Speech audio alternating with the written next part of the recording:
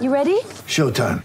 On May 3rd, summer starts with The Fall Guy. Let's do it later. Let's drink a spicy margarita. Make some bad decisions. Yes!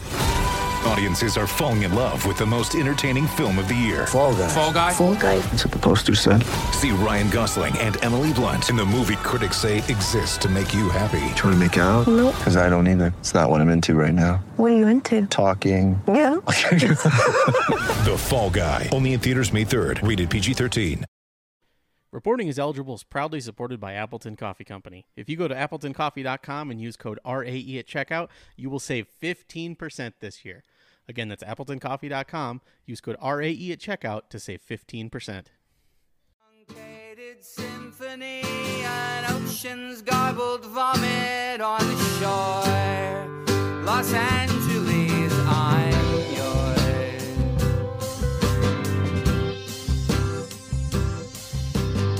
Hey everybody, welcome to Reporting is Eligible. This is going to be Remember Some Guys and a very brief preview of the Rams, who are, frankly, except for Baker Mayfield, kind of boring, but I don't know, we'll get to that. Anyway, to help me talk about some guys in Urban Wauwatosa, we have first... It's J.R. Radcliffe, trending sports reporter from the Milwaukee Journal-Sentinel. You know I love a good bye week. You know I love a good bye week podcast. And here we are, talking about a bunch of nonsense and answered some questions. And hey, I did my tiebreakers thing again. I saw.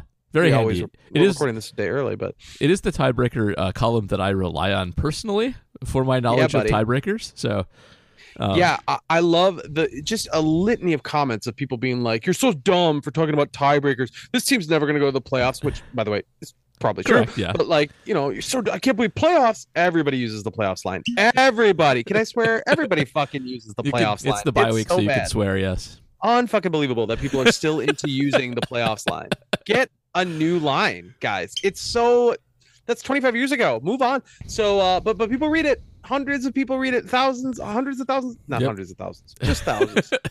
People read it because they want to know the scenarios. They do. So. It does numbers. You want to know who to root for on Sunday, and it matters. It drives your interest. It's better than fantasy football because it has actual stakes, not your phony made up stakes. It's true. Yeah. And also joining us in Kansahoma, checking his phone. My name's Matt, but you can call me Matab, Acme Packing Company Meme Weaver, General Twitter Rabble Rouser, and I've had many bourbons. Oh, Jesus. Oh, well, that's the bye week for you. Real quick. For like the fourth week in a row, we were featured on Hey, I Like Your Podcast. I think we'll probably not be for a little bit while after this, but thanks again for that. Second, a couple of patrons asked for an explanation of the advanced stats we talk about all the time. I did that on the mini pod, so you can hear it there right now, but I'm also going to just pop that on the back of this one. So a bunch of patrons asked for something that could be answered by the Patreon. It's good to have out there. We do talk about stuff all the time and assume knowledge that not everybody might have. It was actually was one of them Old Man on It was bike? Specifically actually a baseball patron, somebody who listens to the Tailgate podcast primarily, and asked in the context of wanting a comparison for the football metrics to the baseball stats like WAR and mostly WAR these days, but there's others. To be clear, I very seldom know what the fuck we're talking about. I promise I'm not going to keep going back to that well of the F-bomb, but like, I have no idea what we're talking about when we're talking about Aya or Enya or whatever, sail away, whatever metrics we've got going on. I want to understand them, and I try, and I have a much better handle on DVOA than I did when we first started podcasting together. But like, it's a little bit cloudy for me. I think the football ones are especially cloudy because a lot of them are model based. There's just a lot of opaque math and a basis on a model that nobody can see that's like either the last 3 or the last 4 years. So I get that totally. The football ones are, in a lot of ways, more sophisticated than the baseball ones because the baseball ones are all based on static things that are easy to quantify. Mm-hmm. Football's a mess. So anyway, that's on the back of this. If you want to hear it and you are not a patron, that's also a glimpse of what the mini-pod is often like, especially on the bye week. When, by the way, the rest of the mini-pod is on laterals and something else fun. I don't know. I love laterals. Okay, I think you already wrote the deck for the article for this podcast. Did I? Football is a mess. Football is a mess. Football is a mess. Hey, real quick, since you talked about laterals, is it statistically better idea to try the old Stanford band play at the end of a game versus just chucking it up in the air and hoping what happens. Seeing what happens. It's not. The Stanford band play almost never works, and that's why we keep going back to the Stanford band play as the one example that worked. The River City Relay. It happened in the NFL. It happened in the NFL once. Doug yes. Flutie. There are examples all over the place. It's just those JR. are memorable because all the other ones didn't work. Yeah. JR, let me ask you a question. Mm-hmm. Why does the Stanford band play directly relate to the Green Bay Packers? Because John Elway was involved and John Elway broke the Packers' hearts. I don't know. Help me out. Richard Rodgers Sr. was in the band. What? No, caught two laterals. Got two laterals. Oh, that's awesome. Good I feel like research, I Matt. had heard that, believe it or not, but I had forgotten that piece of info. Was John Elway at Stanford at the time? I don't even know. I have no idea. I believe that was before his time. I don't know anything could about be, that game other than a trumpet player just got The his ass band handed is to him. on the field. Incredible. Oh, yeah. But Hail Mary works better than random laterals. But people should practice 100-yard lateral plays because there's a strategy to it. Like there's a way to defeat the layers of tacklers that you see if you actually care to actually do that. Isn't it essentially just have someone leak out to the other side of the field and hope that someone with enough arm to get it to him is there? The home run throwback is a good example of of one that works and a good fundamental way of going about it. Yes. But you could even do more complicated ones than that. I love that there's names to the strategy. Like, yes, this one is the home run throwback. This reminds me of when I was playing chess against my wife's family members, like little like 10-year-old cousins who knew chess, like are great at chess. And I had never really played chess. So I like move my first pawn and the kid whispers like the something maneuver. Like, I don't remember what the name was. the opening. Yeah, like the maneuver. And I'm like, son, let me tell you, that was not a maneuver. That was just I need to make a move. And here's a pawn that was near my finger. Like I had no idea what I was doing. But anyway. I always castle as early as possible because I just feel like you're supposed to. I think you are supposed to. I think that's correct a lot of the time. I know what it is, but if I tried to do it right now, I would mess it up. Oh, it's when you move your rook. I know and what your it king. is. I just don't know the scenario under which you can do it. Yeah. All right. We wanted to try to find a theme, I think, for this bi-week podcast. And unfortunately, we just kind of fell on. Here are some kind of random Packers ephemera. I was digging through ephemera. That's a hell of a baby. word. That's right. I was digging through the media guide and found a bunch of names. And I know, Paul, you were looking at like comebacks and things like that. Yep. So I don't know if we want to structure this, how we can structure this, or we just start talking and go off on tangents and see if people are into that. I think just that. This will be loose. I do, if it's okay, want to start with John Jefferson because I didn't know he was a Packer and had never heard of him before.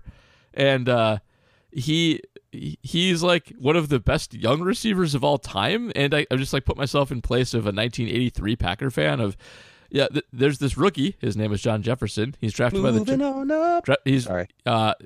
He's the only receiver to gain over 1,000 yards in each of his first 3 seasons, and it was the time of labor strife in football, and he held out. And he basically demanded a trade from the Chargers, and so he ended up on the Packers. And like he played with James Lofton and Lynn Dickey and Paul Kaufman, and like if I was a Packer fan at the time, I'd be like, well, this is going to be awesome. we're going to score 100 points a game. We just added this super great receiver to Hall of Fame guy and great tight end. And then he just got bad for really not bad, but he got progressively worse as time went on.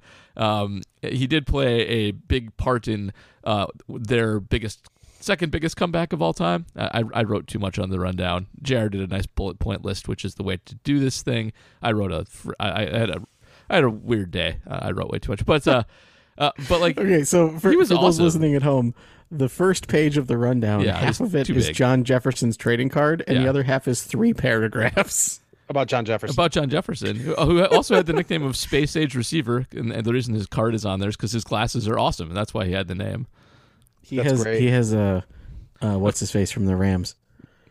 So the Packers had one one playoff victory between Super Bowl II and the start of when things got a lot better in 1993, when the Favre, the Favre went over the Lions and stuff. So they had one playoff win. It was in 1982, which is a strike shortened season, so it's a weird year. And the the Packers beat the Cardinals. So John Jefferson has 6 catches for 148 yards and 2 touchdowns, including a 60-yard touchdown catch in the first quarter from Lynn Dickey. That gave the Packers the lead over the Cardinals. Packers win that game going away, 41-16. And it was that was a really big moment for him. And I think the next week James Lofton had like a 71-yard reverse in a loss to the Cowboys. Yeah, that happened the following week. So this was a really good receiving core. James Lofton and John Jefferson in 82 were awesome. The Packers, there was like this brief oasis where they didn't completely suck. It just so happened that it was a strike shortened year. This is the Bart Starr years as head coach. Like John Jefferson going bad. I mean, everything shriveled up overall for the Packers kind of in the years after that. It did, and their defense was never any good at all during the Lynn Dickey era, which, we can kind of relate to now, I feel like. For sure. But you're right about that. James Lofton had a 71-yard rush. Mark Lee, one of the actual best Packer cornerbacks ever, the next week had a 22-yard interception return in the loss to the Cowboys. Just unfortunate that they ran into, not a juggernaut, it was the Danny White Cowboys. Probably should have won that game in retrospect. Tony Dorsett, Danny White. That's a bad team. That's a team that sucks in Tecmo Bowl. That's what that is. You're feeling regret 40 years later over a loss that happened when we were young babes. Oh my God, was that 40 years ago? My dude, yeah. Was I born? I was born. You were born, Paul. I was Sorry, born. man. I was 6. I was old. JR, do you know my introduction to working with Paul at APC? You're going to tell me, so do it. Yep. My first month at APC, we were all talking about how old we were. Mm-hmm. And Paul just posts a Mike Gundy gif. I'm a man, I'm 40. I get it, of course. Yeah, the Badgers are about to play Oklahoma State. Yep. So Mike Gundy, I rolled that out. But anyway, yes. And we were all talking about how old we were, and that's how Paul answered. And I was like, I'm going to like this place. I'm feeling blessed because the Badgers are going to play Mike Gundy in a year in which I am a man and 40. Exactly. So I look forward to that bowl game coming up here on the 27th. But I digress. Yep. Should we move to tied for the biggest comeback? Because we should talk about the best Packer quarterback for random records, who is, Oh, it's absolutely Matt Flynn. It is Matt Flynn. Matt Flynn is the GOAT at random records. Stuff. It's really Did weird. I tell you about the time he called me a jerk on Twitter? Nope, but you're probably going to, so. You guys are being mean today. This is definitely what I say to my daughter every time she's like, Dad, can I tell you something? I've definitely resorted to, you're going to tell me, so just do it. No, so this one time I was like simming a season on Madden, and the quarterback broke a bunch of his records, and I tweeted about it, and Matt Flynn's like, wow, what a jerk. Knowing Matt Flynn's Twitter personality, I'm guessing that was the dry humor version. Yes, it was the dry humor version, that is correct. I was beyond ecstatic that he said these things to me. Yeah, single game passing yardage, all-time franchise leader, Matt Flynn, tied with Aaron Rodgers. But and obviously we recognize Matt Flynn. And tied for biggest comeback with a 23-point comeback against the Cowboys, where he threw for 4 touchdowns in the second half. That was Eddie Lacy and Jared Boykin was their number 1 receiver in that game. And Sam Shields. We do not appreciate, I have banged this drum before, we don't appreciate the cosmic impossibility of the 2013 Packers season. We really don't. It's insane. This Bears game at the end of the year, winner take all, everyone remembers that the Randall Cobb is wide open with 14 seconds left or whatever. Like that in and of itself, insane. But the games to get them to that point, Matt Flynn at quarterback winning these back-to-back games, coming back against Dallas made no sense. Nope. I don't know how it happened. It was a miracle. And I feel like we don't love it enough. We don't love it enough. That season changed my life. Did it? Okay. So you love it enough. Indeed. So that season was the first year I was in Colorado. And at the time I was really only a casual football fan. Like I was definitely not into advanced statistics, and I barely even played fantasy. And I had just moved to Colorado, and it was pretty lonely, and it was kind of hard to make friends. And so I just started going to my local Packer bar, and I started hanging out with people there and going to watch the games. And 5 or 6 people from the crew that I hung out with all went to go to the Dallas game.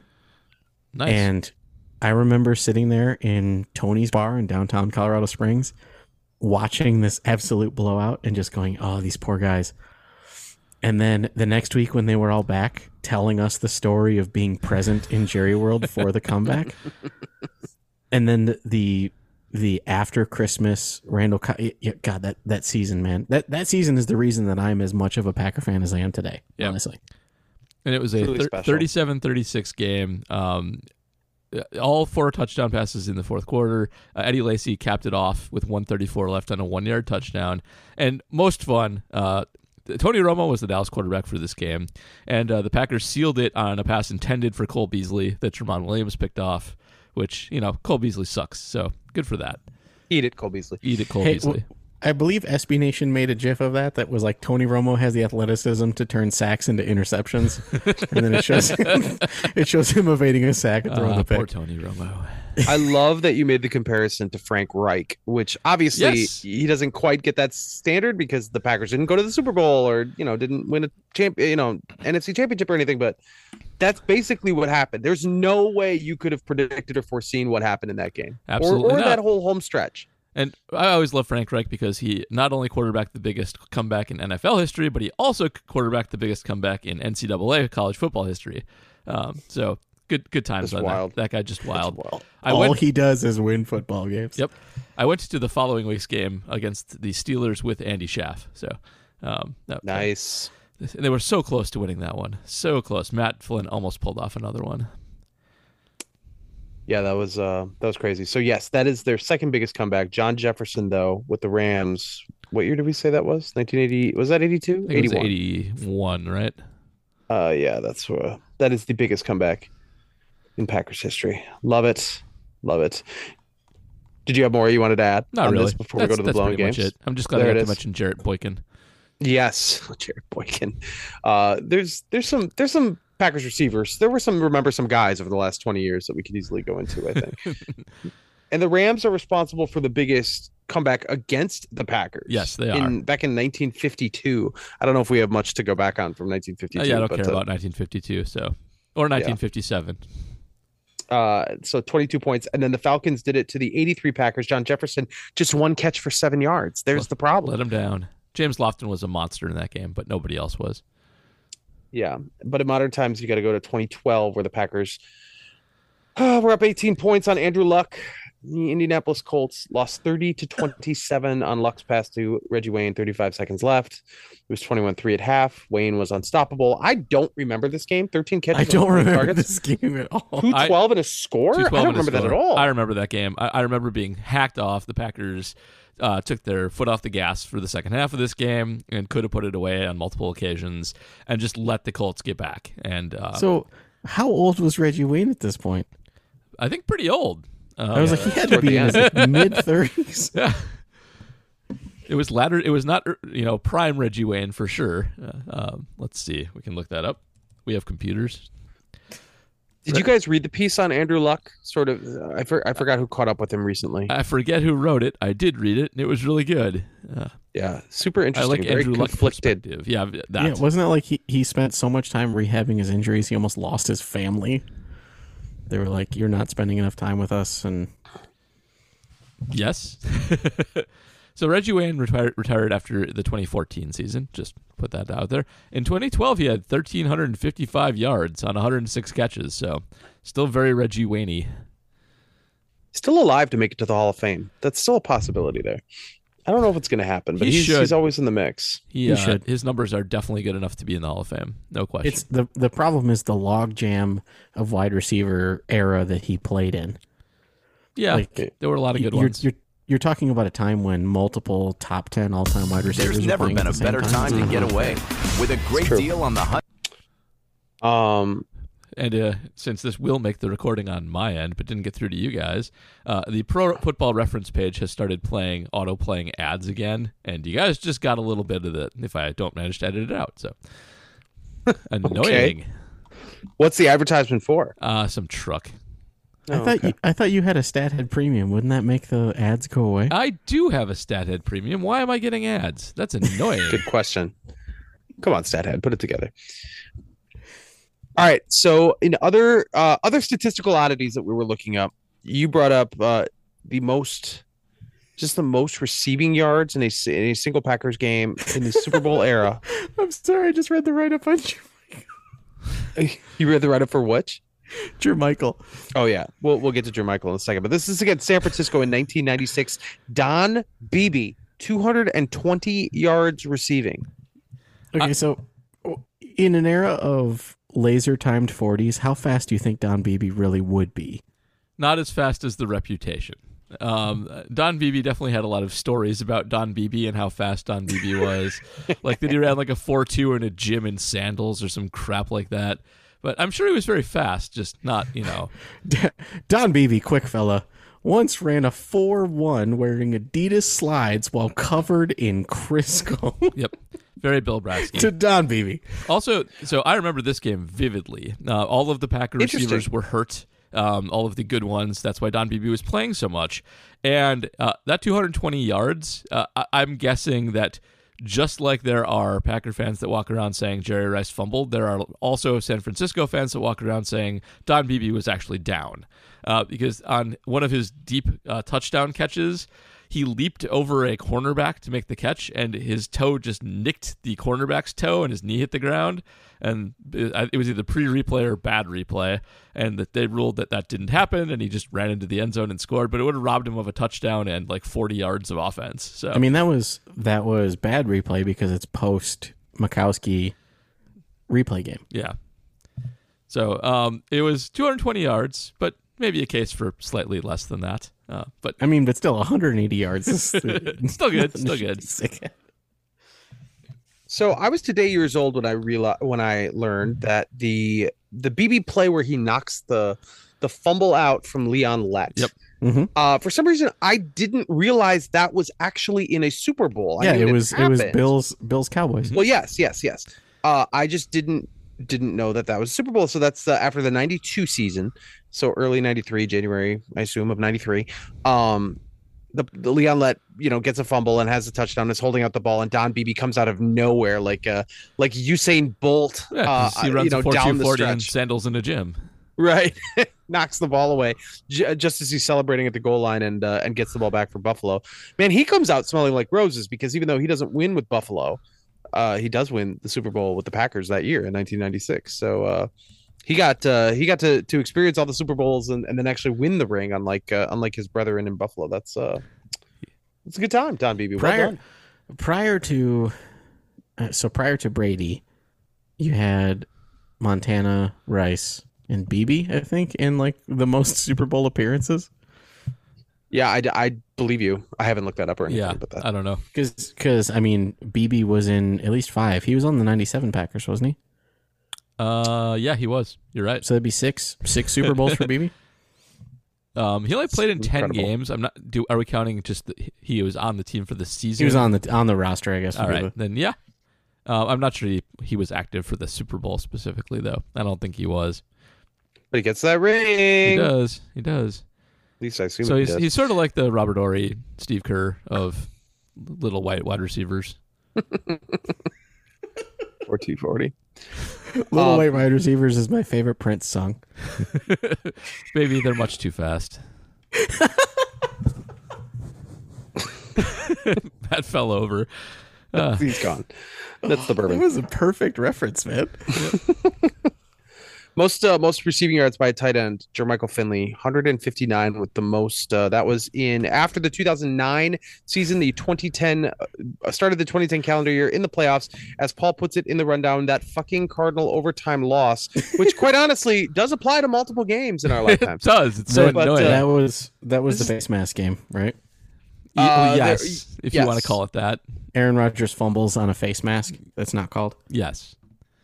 Also, And Carlos the Dansby missed returns a open great Greg touchdown. Jennings play, if you want to call it that too. I've been I trying mean- to find out the Packer regular season tight end record, but I keep getting distracted. So that is a playoff game. It might be weird. Yeah. We could pretend like the Packers screwed that game up, but they were down 31-10 early in the third quarter. There's no business that they had getting back into this game. This is, you could argue, one of the moments where Aaron Rodgers truly takes a step forward. Obviously, they win the Super Bowl the following year, but early in his career, this insanity, this 51-45 overtime game, Rodgers throws for 423 yards and 4 touchdowns. He got sacked 5 times, but stayed alive enough to throw a bunch of touchdowns. He did unfortunately also throw 1 interception and, of course, lost a fumble that was returned in overtime by Carlos Dansby for the game-winning score. Yeah, it was a face Heartbreaking. mask. Yes, it was a face mask. So at the time, that was the most points scored in a. Was it in any game or just a playoff game? I think I have no game- idea. I think the all-time game is like over 100 points. Jesus. Wasn't it a Monday night game that we were involved in? Oh, crazy Googling to commence now. This is the best bye week podcast. Washington? This is Perhaps? really well structured Yes. stuff by us. This is a recording of the embodiment of men will just sit around and name It's the random Devin players. Aroma should do podcast. Yes, we're just naming stats and then Paul believe Googles them. Most points We should- is Giants losing to Washington 72-41 in 1966. Oh, I thought that might be Theismann era, but that's not. Yeah. Bummer. So, Paul, let me ask you, what is the most points scored in a 4-way race for a random playoff tiebreaker in the 90s? We promised we wouldn't bring up more We're points. not doing 99. more points 99. Come on. Come on, that was a roundabout enough way to bring it up. So I did a little deep dive into like I mentioned earlier, the media guide, and I found some names that really blew me away for some various individual things. So I'm gonna go ahead with that because I don't know. We can come back to some of this other stuff, Yeah. but we should probably just get to the questions soon. True. So Vonnie Holliday had 5 sacks in a game. That is the most in Packers history. Several people have 4+. Bryce Paup has 4.5. By the way, really quick, before we actually did the podcast this evening, Tex just tweeted about how guys can sit around just naming some guys. And Vonnie Holliday and Samkon Gatto were both mentioned multiple times in that Excuse thread. me, that would be Dr. Samkon Gatto? Yes. I have a theory that's if for those who play that game of sitting around naming former Packers, I have a theory that Samkon Gatto is the most named I name. think you're right. I agree with that. There's some serious belovedness with the Samkon Gatto experience. And why not? I mean, great story. It worked out great. The Packers team wasn't very good, but it's okay. He became an ENT, man. Like that. I know. Anyway, Vonnie Holliday, Buffalo, December 22nd, 2002, had 5 sacks in a game. Bryce Paup had 4.5 and 91. Alfonso Carricker, Tim Harris among the guys with only 4. Love Tim Harris. Is Atari Bigby on this list? You added him. I added Atari Bigby because he had 2 interceptions in a game, a fairly important game once. I was looking for tight end records. I always liked Atari Bigby, and I think that it's crazy that he actually played well enough to have 2 picks in a game at some point. So just wanted to mention him as a guy. 10 years from now, people are going to talk about Clinton Dix like that. Yeah, I suppose you're right. They don't. We'll make sure. They're like, hey man, during the run the We'll table, make sure of it. during the run the table year, he had 2 picks in the Bears game. I remember the Vonnie Holliday 5-sack game very well too, and just thinking he's going to be just phenomenal, like a Hall of Fame level defensive player. And Vonnie Holliday was very, very good, but man, did he taper off quickly. I feel like he was just not a long-lived. He burned bright for a brief time. Okay, name a random Packer who is not of note. Perry Kemp. I love Perry Kemp. He's not of note, so it's a good call. John Crockett. From North Dakota State. Mm-hmm. My favorite. He was the starting running back in the Miracle in Motown. Yeah, where we got a little comeuppance for the face mask issue from the there you end go. of the That's true, we did. 2009 series. Yeah, mine in the thread was DeMond Parker, a running back of little note who had a 120-yard game or 113-yard game once. But my favorite is Jerry Holmes, who weighed 110 pounds soaking wet as a cornerback for the 80s Packers. And if you see highlights of the 80s Packers, it just looks like he's going to get broken in half as soon as he touches anybody. like Marty and Not Another Teen Movie. Yes, So- like that. Here's a morbid real world thing that has to do with this Remember Some Guys fascination, and Perry Kemp is the name I brought up. Oh, I thought you were going to talk about someone getting broken. No, we were discussing in the office when is the appropriate time to do like a full-fledged obituary of a player when the player passes away. And in many cases, there's like the obvious ones. There's the stars or players that people will remember, and then there's guys who were on like like in the last 15 years or whatever, a name that people are going to remember just because they're not that old and it's notable that they died in their 40s, 50s, 60s, whatever. And then there's like these in between guys where and I don't even remember the player that we were discussing. I think we ultimately did write about him, so we could probably look that up. I don't know, but like I brought up Perry Kemp. Like if Perry Kemp dies, I hope knock on wood or whatever. I have no idea what. No he's doing with curses his on life. Perry Kemp here. That's No curses on Perry Kemp. Would we write about it? So it was we were kind of challenging ourselves to kind of find what the threshold is for obituary. I think you probably with the Packers could get away with this guy played literally like 6 snaps in 1990 and people would read about it. True. But it was sort of a little bit of an interesting thought experiment to kind of find out like when are they considered sort of like Packers, like kind of legend, kind of not legends, but interesting Packers. So right, Perry Kemp, I think I would count him. He played a lot and has he gets an obituary. Yeah, Let's do it. Absolutely. So, on the flip side, if someone of note passes away who isn't necessarily looked upon fondly, do you eulogize them? Well, like if Darren Sharper, is that what you're going with? Okay. Darren Sharper or someone who actually has passed away, Charles Martin. Yeah, I mean, I don't know. Yeah. I think Darren Sharper you write about because his crimes are so heinous. He bears mention for that. From a journalistic standpoint, yeah. I don't know about Charles Martin though. Like I don't know. So he passed away in 2005. So I don't know if I have no idea. I wasn't there then, so I don't know. I don't know what they did. They probably wrote about it. I was a young JR. I was covering prep sports, covering high school sports in the suburbs, baby. All right, media guide curiosities. Here we go. Individual rushing leaders in a game. The 5th most rushing yards for any Packers player in a game is Najee Davenport. Who is, speaking of players known for things other than what they did on the football field, Najee Davenport, 178 yards against the Rams in 2004, 5th most in Packers history. There is no one on earth who could have told you that without looking. That's my take. I think you're right. Rams again too. I remember that game though. I remember thinking he's going to just take off and be good for a long time, and he wasn't. Does his career survive? Like if that happened today, if somebody goes to the bathroom in someone's closet. If he broke into a girl's dorm room and pooped in her closet, does his career survive if that happens today? I think so. I think the fact of what actually occurred is so. I think being so out of it that you do that mitigates your intent a bit. Like it's creepy if you break into a woman's dorm room. You should not. You should be charged criminally a lot for that. I feel like if you poop in a random room, you're probably just drunk off your gourd, and that. Not that it's good, but it's different.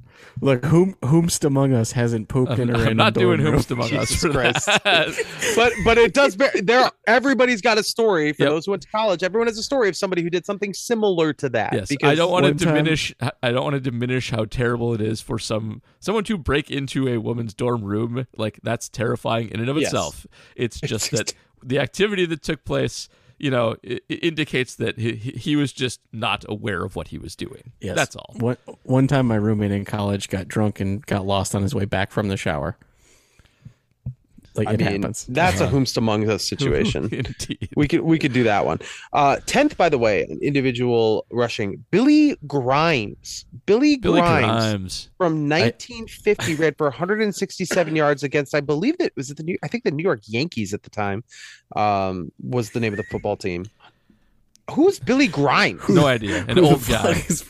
Is he related to Mike Grimes? I'm pretty sure not. His Wikipedia page is a paragraph. And it looks like he was drafted by the Bears in 1949. Wikipedia is trusted, which of course it is. It's the source of all knowledge. Yes. Ended up in the dispersal draft in 1950. Played for 3 years. Went to the Pro Bowl. Good for him. After the 50-51 season. That was that. He was out. Good old Grimy. Oklahoma. Yeah, see, I made a Simpsons reference, and I feel like it went over the head. Yeah. By the way, Najee Davenport never had 500 yards rushing in a season.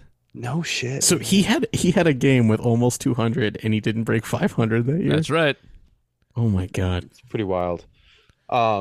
Individual passing leaders, we already mentioned Matt Flynn against Detroit, January 1, 2012. Heck yeah.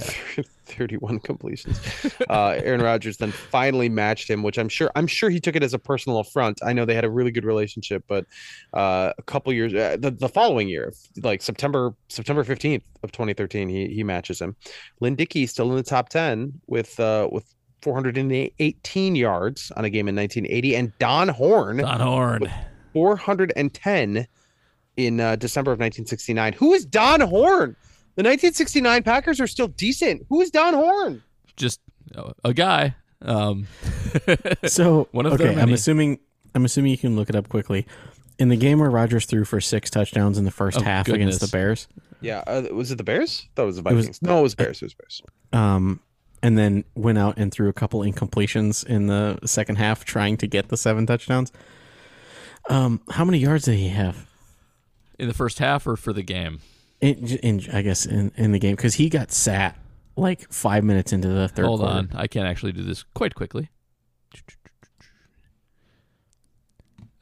Let's see, that's going to be passing TDs. There we go. Against the Bears, he had 6. He had 18. He was 18 to 27 for 315 and 6. He had 315 in 2 and a quarters. Yeah, his other 6 touchdown performance against the Texans, he was 24 of 37 for 338. So the Texans game, that was a J.J. Watt mocking the belt, yeah? I believe it was. It was the undefeated Texans, like the Packers went in and just murder stomped them. Yeah, I believe that is exactly what happened. 142-24. We haven't seen the belt in a while. We haven't seen the belt in quite some time. Didn't we see it last year? We might have.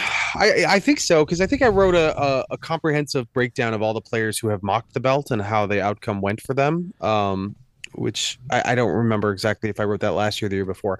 I know for the most part it does not end well for players who mock the belt. In some cases it has. I don't remember if it was like lopsided one way or the other. It's I believe it's 4 bad, 2 good.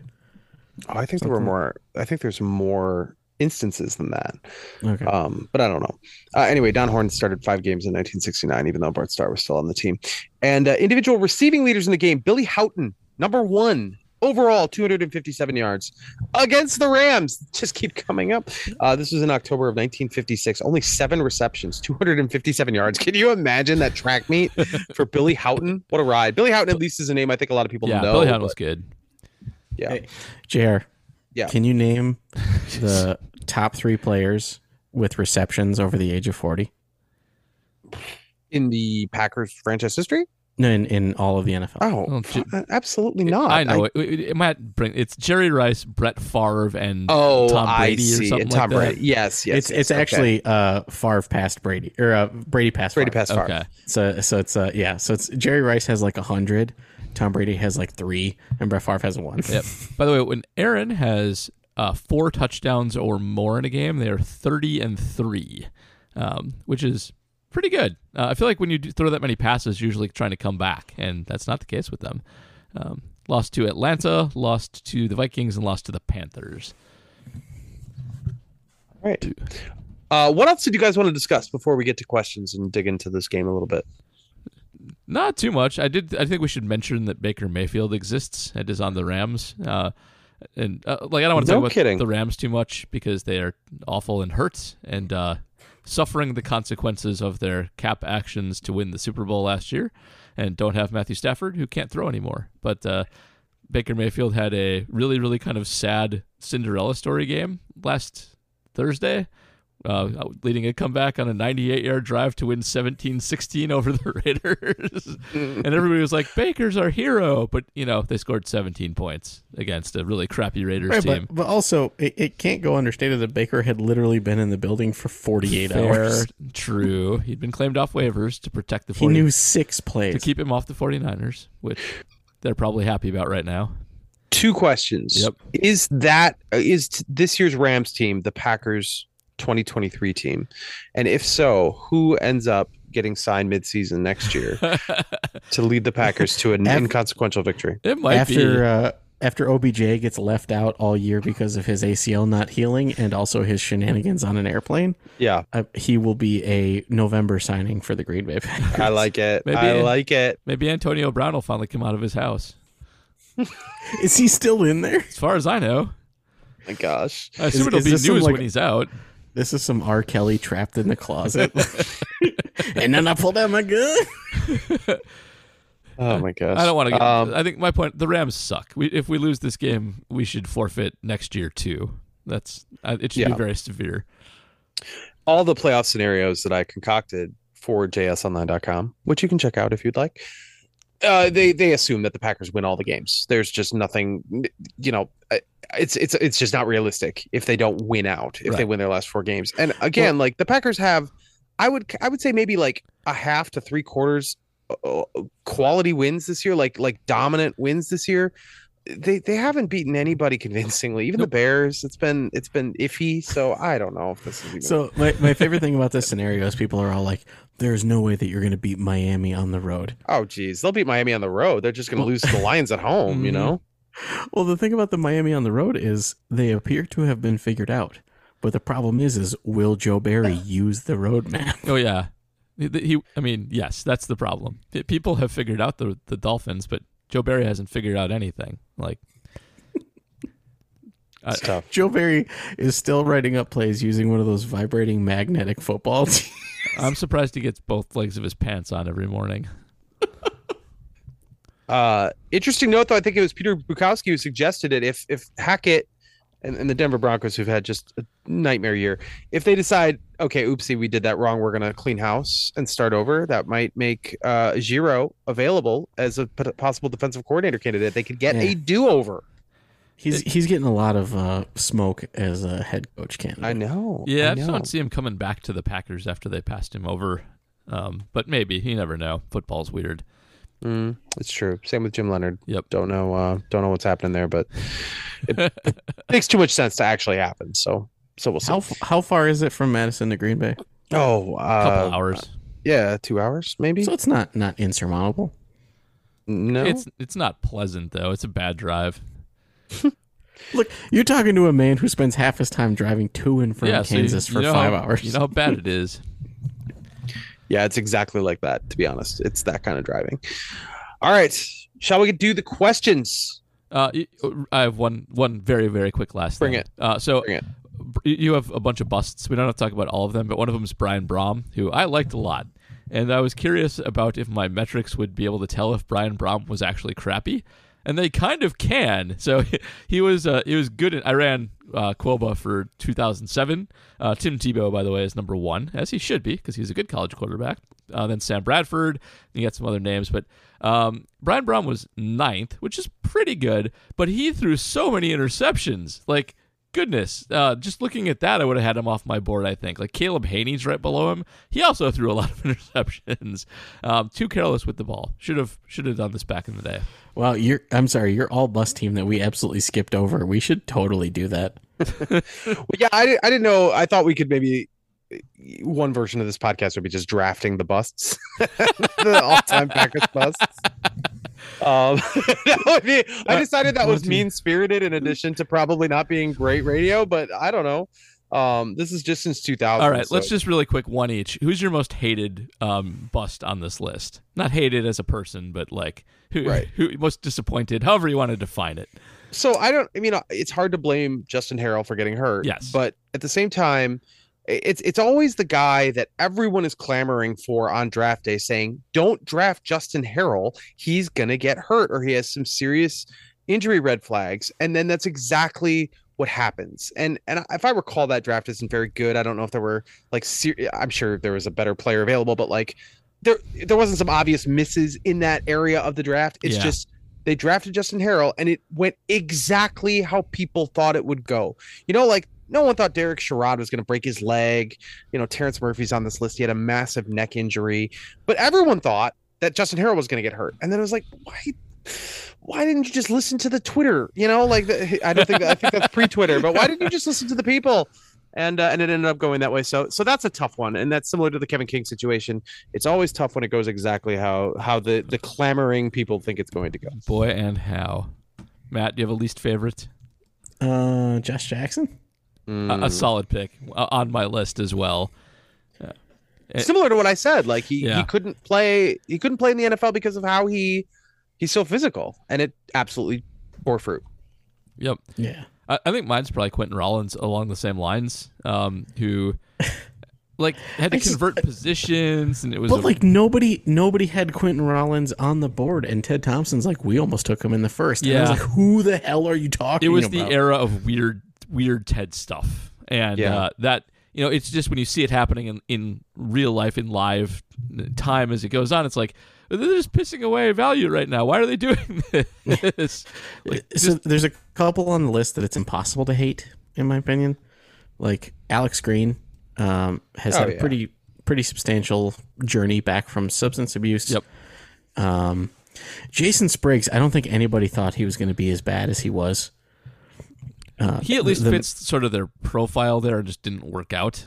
Those guys work out sometimes. And Jason Spriggs, like as I've said many times, just lives with a 500 ping between his brain and his body. Yeah. It's just there's a half-second delay between his head and his body. But Dayton Jones, I think him being a tweener and playing for Capers is what ruined his career. I think he would have been great for someone else. Yep, that's very possible. I have a soft spot for Jarrell Worthy because I had been convinced by whatever I was reading that he was going to be a great opportunity, a great guy in the first round. Packers did not take him in the first round. I think they took Nick Perry, and I was just overjoyed that they got Jarrell Worthy in the second round. I thought the guy was going to be phenomenal out of Michigan State. He tore it up in the Big Ten, and then of course he does nothing. So I always feel like, that one got me too. Didn't he hang around forever? I feel like he was a Lion like last year. Oh, I don't know about that. I don't think so. But I'm thinking of Kyrie Thornton. Oh, that could be. Yep, Kyrie Thornton, third round. His number one mock draftable comp, if memory serves. Yeah, Kyrie Thornton out of LSU. One of him and Lawrence Guy, I think it was a 6th or 7th rounder, who's still playing on Monday Night Football as we speak with the New England Patriots. Like it's incomprehensibly, like a decade later, still has a quality NFL career. And the most recent one on this list is Amari Rodgers, who just played. Was that Sunday night game that we saw? Outscored Devontae in fantasy. I want to mention unbelievable the Amari Rodgers catch. Okay. So everyone is pointing at this Amari Rodgers touchdown like the Packers really let one go.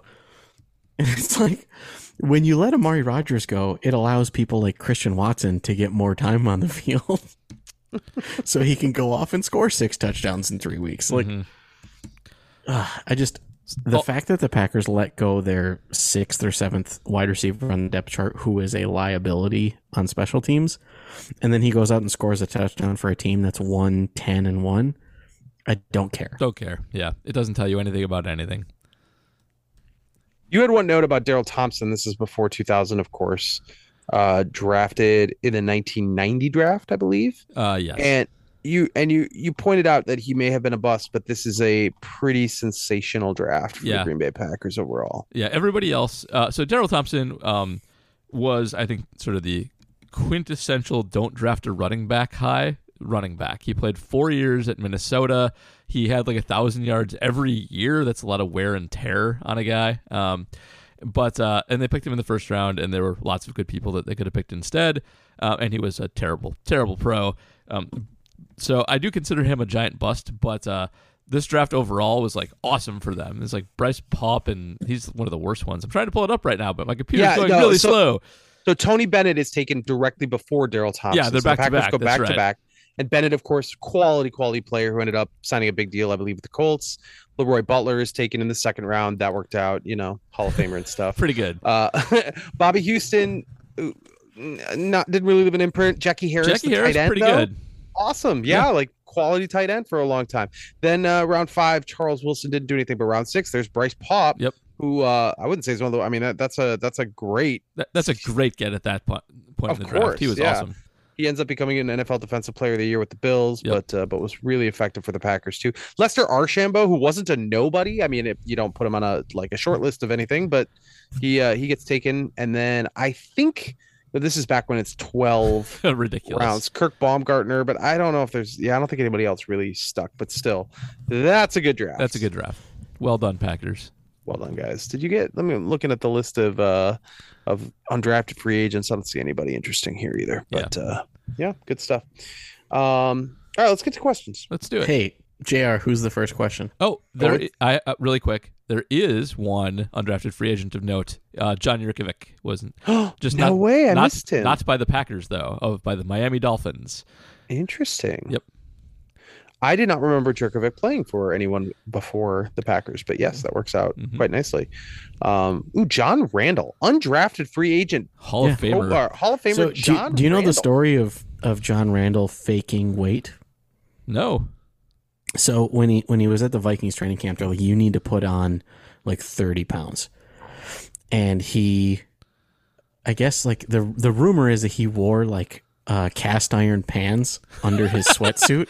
Oh my gosh. So he could make weight because he was legitimately playing like 15, 20 pounds lighter than his listed weight. Wow. That would slow you down. Yeah. So this was in a time when you had to be 330 pounds to play on the defensive line. Yeah. It worked out. Yeah. Yeah. Yeah, it did. So they Made weight. They signed him and the Hall of I Fame. can't remember if it was a Football Life or someone went over it, but yeah, John Randall claims to have like cheated the scale. He could have borrowed some from Tony Siragusa, another undrafted free agent. May he rest in peace. But That's a whole lot of dude. Tony. That is a Siragusa. whole lot of dude coming out of Pittsburgh. I didn't realize Pittsburgh played an independent schedule at the time, but okay. Mark Putscarby. He is our Helen Thomas, and all patrons, of course, Shocked. get all of our patrons get question priority. If Jordan Love were to request a trade in the offseason, and there have been rumblings of this, how do you think the Packers would handle it, and how do you think they should handle it? Well, I think they would handle it poorly. They would find a way to screw it up. This is a tricky one because they first of all it depends hugely on what Rodgers does, but if he decides to come back and he has all the cards to do that, I think they've got to entertain it because even if Jordan Love is good, they're entering the era of his career where he's no longer a bargain. Like it's the fourth year, they can do the fifth year option, but they're running out of bargain Jordan Love time, and if he's not really, really, really good, that no longer conveys value to you, and you have to have a plan to move on. So I suspect they look at all options if that comes to fruition, and they do maybe try and move him, but they don't have to, and they're not the nicest, touchiest, feeliest front office in the league. So I suspect that they might just keep him around if they can't find any suitors for him and try again the next year. Yeah, and I don't know. I don't know if that plays into how they should handle it. How they You're should. Right, I think you got to start actually considering offers if you got Rodgers back next year. How you absolutely should handle it is the moment that you're mathematically eliminated from the playoffs, you should sit Rodgers, and you should see what you have in Jordan Love, and you should do what you can to increase his trade value and or figure out what's going on here. Yeah. But they're not going to do any of that. Yeah, and being so far past the good parts of the rookie deal, it's if you can get value for him, you probably should. He's probably not going to be a Hall of Fame quarterback. His ceiling's probably fine, good. So it's okay to do that, and that's what they should do. Do you believe he is above the Dalton line? I wouldn't bet on it, but I haven't seen that much. I want to see more. All right, Big Rig asks, the popular Packers Twitter theory that Rodgers does not want to share the Hall of Fame stage with Brady, combined with Rodgers' insistence in the spring that he was coming back this season and to ignore the contract terms. Now the rumblings of suddenly single Brady's free agent options this summer, including San Francisco, LOL. Is it starting to feel like Rodgers might actually retire this season? It's starting to feel more real. I do think the Brady thing is real just because it's hard to imagine. Like, it is. Like, can you imagine Aaron Rodgers being second fiddle on a quarterback greatness show? Like, it's just hard. Maybe he would. Maybe he'd be a mature adult about it. But also, Tom Brady is exactly. Tom Brady is. Sure, he would not. Tom Brady is absolutely coming back next year because he is out of money. You think so? Is that a real thing? He lost his shirt in FTX, and his wife is taking him for a ride. Divorce does cost a lot of money. Tom Brady is having a very expensive year through investments and divorce. That is certifiable. Isn't he signed to get paid a gazillion dollars to be? So that's the thing. The moment that he retires, he's guaranteed, I believe it's $10 million a year from Fox. Yeah, that's a lot. Also, but it's not $30 million a year. Okay, fair enough. I think Brady's done after this year because he's not playing well, and I think that the choice will not be made for him. But you never know. Kyle might like that to see what you can do with Brady in the Shanny system. It's I think Tom Brady in the Shanny system plays for another 6 years with could. 2 Yep. All Pros. The thing is, though, if Brady does come back, so does that mean Rodgers, if we're assuming that he actually cares about this thing, does that mean he has to play another year after that to get out of Brady's crosshairs? Yes, Or he does. retires before Brady. Or retire before Brady. Right. But I don't know if I can picture Aaron Rodgers like truly hanging him up after this season. I do half wonder, just in the dark recesses of my brain, if Tom Brady is planning to stick around just to mess with Rodgers a little bit. Because it's just nonsense, but on the table. So it's nonsense, but just as Rodgers doesn't want to be up there with Tom Brady, I'm sure that Tom Brady would, relish having another all-time great, below him on the stage too. Man. Well, if Brady really is out of money, he should do what other legendary quarterbacks do. Just ask the Mississippi government for a little bit of a boost. From the Mississippi government. Steal. A little bit of a boost. Got this volleyball thing I want to build. Flaley Joel Osmond asks, if teams offered a second-round pick each for Stokes, Wyatt, or Walker, do you make that trade? When is the optimal time to try and reclaim value from a first-round pick? Kevin King, AJ Hawk, and Dayton Jones want to know. Ooh. AJ Hawk was a serviceable starter for 12 years. I will die on that hill He's too. fine. Yeah. I will. I'm with you on that. AJ Hawk was fine. He wasn't an all-star, but he was an average player, and you need a lot of average players. They're hard to come by. Also, AJ Hawk was a top 5 pick. I understand. Yeah, Kevin I King agree. was a second-round pick, and Dayton Jones was at the end of the first round. Yeah. Those are not fair comparisons. Yeah, Hawk was given, I think, the 5 was held against him a was. lot. It was. But also, Hawk played to his draft position Absolutely. until they moved to a 3-4. Mm-hmm. Right. And again, and even without the system, he's a linebacker. There's a ceiling there, right? Like he's not. But he's never going to be Brian off- Urlacher. He's an off-ball linebacker. Like, if you're not Brian Urlacher, you're a failure, I guess. Yeah, I pretty guess. much. I don't know. So I would trade a second for Stokes or Walker at this point. I think Stokes I'm not totally sure on. I think a good coordinator might fix him still, but Wyatt I think is good, so not him. But Walker I think was just way overdrafted. Give me that back. The injury to Stokes too. We don't know what that's going to do. to him. That is also true. Yes, there's some uncertainty there. But I like second round picks. I'll give a lot of value for second round picks. They're fun. They're not third round picks, importantly. That is true. Out of the dark place. Ryan Ziegler, in 2024, the 49ers have an estimated $59 million in cap space. What's the plausible chance a trade gets done with San Francisco for Rodgers next year? San Francisco is likely to need a quarterback. They are allegedly Super Bowl ready. Seems like it might be the right move to get it done. I'll hang up and listen to your answers. Imagine Aaron Rodgers getting traded to his hometown team to play for a Super Bowl ready team with a phenomenal defense and a quarterback good system, only for him to check into RPOs that he's going to read before the snap. Yep, again. I mean, I do think the Peyton Manning recipe is there for him if they were able to work that out. I think just the don't Peyton know if Manning they will. recipe is there, but I don't. Aaron Rodgers is no Peyton Manning. I'm sorry. Wow. In what way? In the humility aspect, where he In the humility, as well as Peyton Manning will read a defense after the snap as well as before. Aaron's not as good as Peyton Manning. We should just put that out there. Like, Peyton Manning was a smarter quarterback. He was better across the board in all range of statistics. Aaron has more arm. Peyton has more head. Yeah, more arm is in 2 ways. More arm does nothing for me. So it is a plausible landing place for him, though. Like, they can actually do that and make it work. And there's lots of reasons to think it would be attractive to Aaron, just in terms of location. So I think it's possible. I think people could be talked into making that happen. Patrick Detmer is asking about something I'm not aware of, so I'll let you guys This enlighten is me. Is Big 12's RPWO the greatest athlete endorsed piece of electronic software since Lee? Oh, this is your thing. Yes, since Lee Caravallo's putting challenge, or perhaps Jerry Glanville's pigskin football. I love Jerry Glanville's pigskin football. A legitimately fantastic game. I legitimately enjoyed Jerry Glanville's pigskin football. I can't say that like 5 times fast. Yeah, in fact, did Bo Jackson promote Tecmo Bowl? Oh. No, he just was so good that he became the face of it. Sure. Okay. Yeah. It is the greatest piece of athletes endorsed software since Lee Carvella's putting challenge. Yes, that's correct. And Patrick, You've chosen Power Drive. glad you enjoyed it.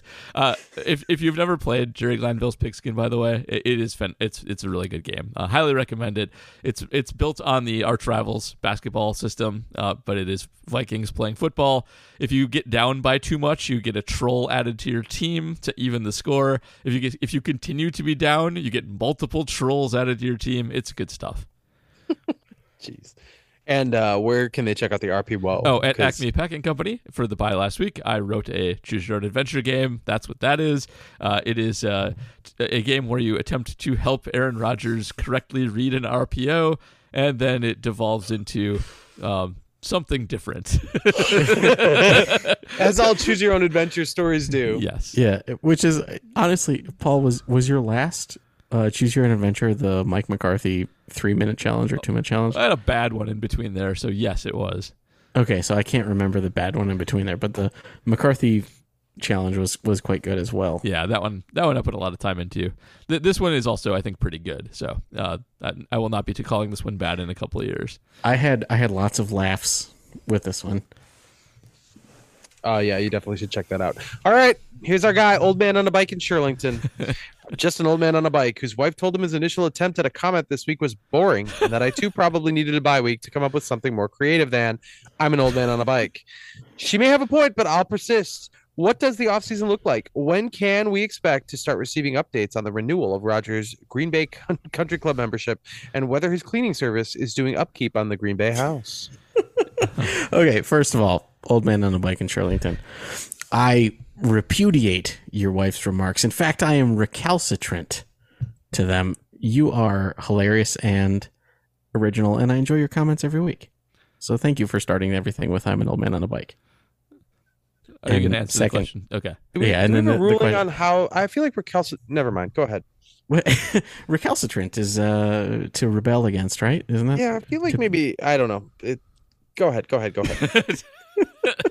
Also, I believe this is a reference to the Facebook group talk. Yes, you guys remember when the "will he, won't he retire?" and then people were like, "Aaron Rodgers just renewed his golf club membership." This happens to every major athlete when it's a will he or won't he situation. Major it's like, athlete. oh, he was found. We hired a person to look at houses with in California and whatever. It's all. And honestly, to me the answer is the moment that they are mathematically eliminated from the playoffs is when we go back to Rodgers watch. Absolutely, and it will be excruciating until he retires. So that's he likes, and it will be excruciating until the season officially starts after he retires. Absolutely, he likes messing with people. He does not like to hustle himself along. Yeah, that's It's a generational Packers fan thing. You know, everyone goes through it. Yep. every cycle. It's how we learn. Look, you've got Brett Favre who can take you to the Super Bowl, and Aaron Rodgers who will take you to the toilet bowl. All right. Do we have any other answers on this, or moving on? PJ Wessels. PJ Wessels, what is your Packers themed partridge in a pear tree? 12 Days of Christmas. That's his first question. Second question, is the platonic ideal of the Shanny LaFleur offense what we saw in San Francisco versus Tampa Bay, plugging in Brock Purdy and scoring 35 points?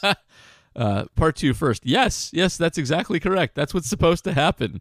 And Brock Purdy is just a guy with not much arm who's pretty accurate, and he just ran the offense and was mobile, and that's how it's supposed to work. That's just how it works. If Aaron would just do that, it'd be fine. And I had to answer this question for the tailgate, and I skipped over to number 2, and I was skipping and missed that I have to think of a partridge in a pear tree. Shoot. Read through the roster and look for last names that rhyme with E again. I got nothing off the top of my head, man. Too late at night. Hannah Watkins backflip after TD. And $60 million of salary cap relief. How about that? All right. Well, while you guys are working on that, I'm just gonna go with that, honestly. Let's do Mattingly sideburns. I'm just a pair of non-existent sideburns on a former Yankees MVP. Wondering where our $360 million contract was back in the late 80s. As we contemplate multi-year deals, it has got me thinking, what are the 3 best multi-year non-rookie contracts currently on the Packers books? Best for who? That's the question. Yeah. Probably team friendly is what he Yeah, was. I assume team friendly. Let's go to contract. Kenny, I was gonna say Kenny probably. Kenny probably, yeah. I know he's had a bad year, but he's still, he gets a little bit of a bye in my opinion. With you on that. Pass. Non-rookie. I'm like trying to think. Isn't Preston's not actually too bad? Preston's isn't too bad. I believe it has an exploding last year. Okay. Also, by the way, Mattingly's Sideburns is also his Twitter handle, and he follows the bit. So I like it. It's commitment. Excellent. That's good. Other non-rookies, man. What's Randall Cobb getting paid?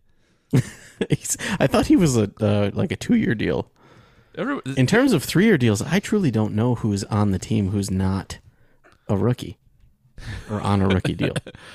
I feel like they're all kind of either rookie deals or bad, other than. When does Amos deal retire or resign? Whatever the hell. Whatever his deal is, he's getting paid too much. Cobb's is fine. I mean, Cobb's contract is super team friendly. That's one of the answers. Is that? Yeah, and I mean, you probably take Rashawn Gary at 4.15, or 4.16. Isn't that still his rookie deal? He hasn't been extended yet. Oh, I see. Sorry. Yep. Yes. That's the hard part. Like every time I think of a good deal, it's like, oh, that guy's still a rookie. Shoot. Yeah. And like Alan Lazard's on a tag. Like, does that? Well, I mean, like, this isn't the spirit of the exercise, but Mercedes is getting paid probably what he deserves. 2 years, $6 million. Like that seems about right. I don't know. I like it. Yeah, this is tough. There are so many rookie deals. So the team is either old and overpaid or young. Amos is a free agent at the end of the year, but he has a whole bunch of void years. So I don't even know what to do with that. So they're going to be paying Amos for the next 3 years, even though he's not on the team. Yes, that it's not it's not. It's Bobby Savage. Bonilla Day. Every day is Bobby Bonilla Day when you're a Packer fan. Honestly, Pat O'Donnell's 2-year, $4 million deal is probably on the list, which tells you everything you need to know about where the Packers are right now. That is correct. And with that, we've got it.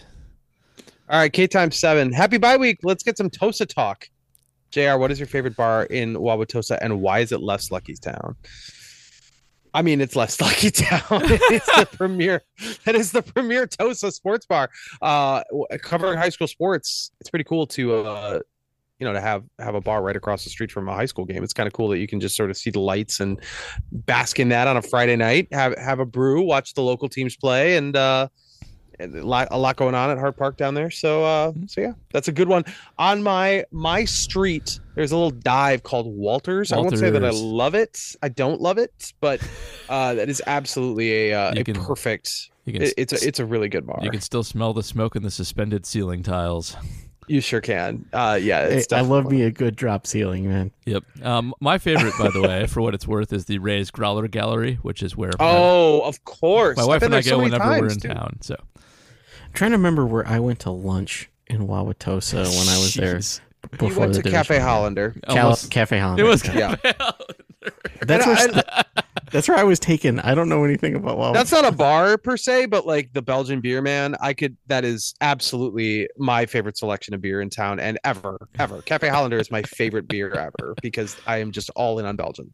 So why am I being laughed at, Paul? Is this a bad? No.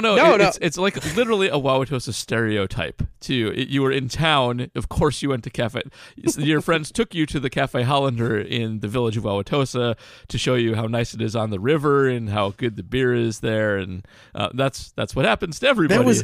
That was a quaint little area. Yes, I enjoyed my time. Man, I love Wauwatosa. I love it here. I unironically, I love this town. I love where we live. I love our neighborhood. It's pretty cool to have like two distinct sort of walkable neighborhoods with bars and restaurants in the same suburb. Like that's unusual. Yeah. It's very good. It's like we have two Brady Streets. It is like you have two legitimately. Brady Streets. It's great. The Village and North Avenue, two different but connected locations. Mm-hmm. Very good. All right, we are done with Patreon questions, but Twitter. Let's go to Ryan. Going to the game this Monday night. Where should I go beforehand? I was looking at Badger State Brewery, but wondering if there are any other suggestions. I tapped So, the APC people for this because I actually have no good answer to this. Maybe you guys have better ones than I do. Because I've always been a tailgater. I occasionally go to Kroll's to get a burger, but I'm not an aficionado on the restaurants and bars around there because during games they're just tents set up across from the stadium everywhere. However, the consensus was Sammy's Pizza. So that is the answer that everybody gave. And I can second that. I went there after a Falcons game once. Their pizza's even pretty good. So the move for Sammy's Pizza is it's $20 to park there, and then they also hand you a gift card for $20. And we should say this is what has happened recently. We shouldn't speak to what they might do now. Shouldn't speak to if it happens still. But so this is what has been the history. Going back multiple years, that's how it works. Then you go in and spend the $20 that you were going to spend parking on pizza, have some good pizza, then go over to Lot 1 and tailgate with everybody. Yep. I believe this is Ryan's question as well. Which team in the North has the best foundation for future success? The Lions. I think it's the Lions, but it's hard to say exactly because quarterback's so uncertain for everybody. Like the Lions have a lot of good talent, but they still need to solve for that. And the Bears maybe have a good quarterback, but maybe not. And the Lions appear to be married to Goff, which is just not That's good. Stupid. I'll believe that. I don't think that's true, though. Yeah, I think they'll draft a quarterback in the next draft. You keep him happy while he's on your team. Like, that's fine. So, being from Michigan, I'm pretty close with a lot of the pod guys, the Pride of Detroit. Yeah. And a lot of them think that the team is going to stick with Goff. Really? They're all very worried. They're all very worried about it. Okay. But here's they have the Rams pick.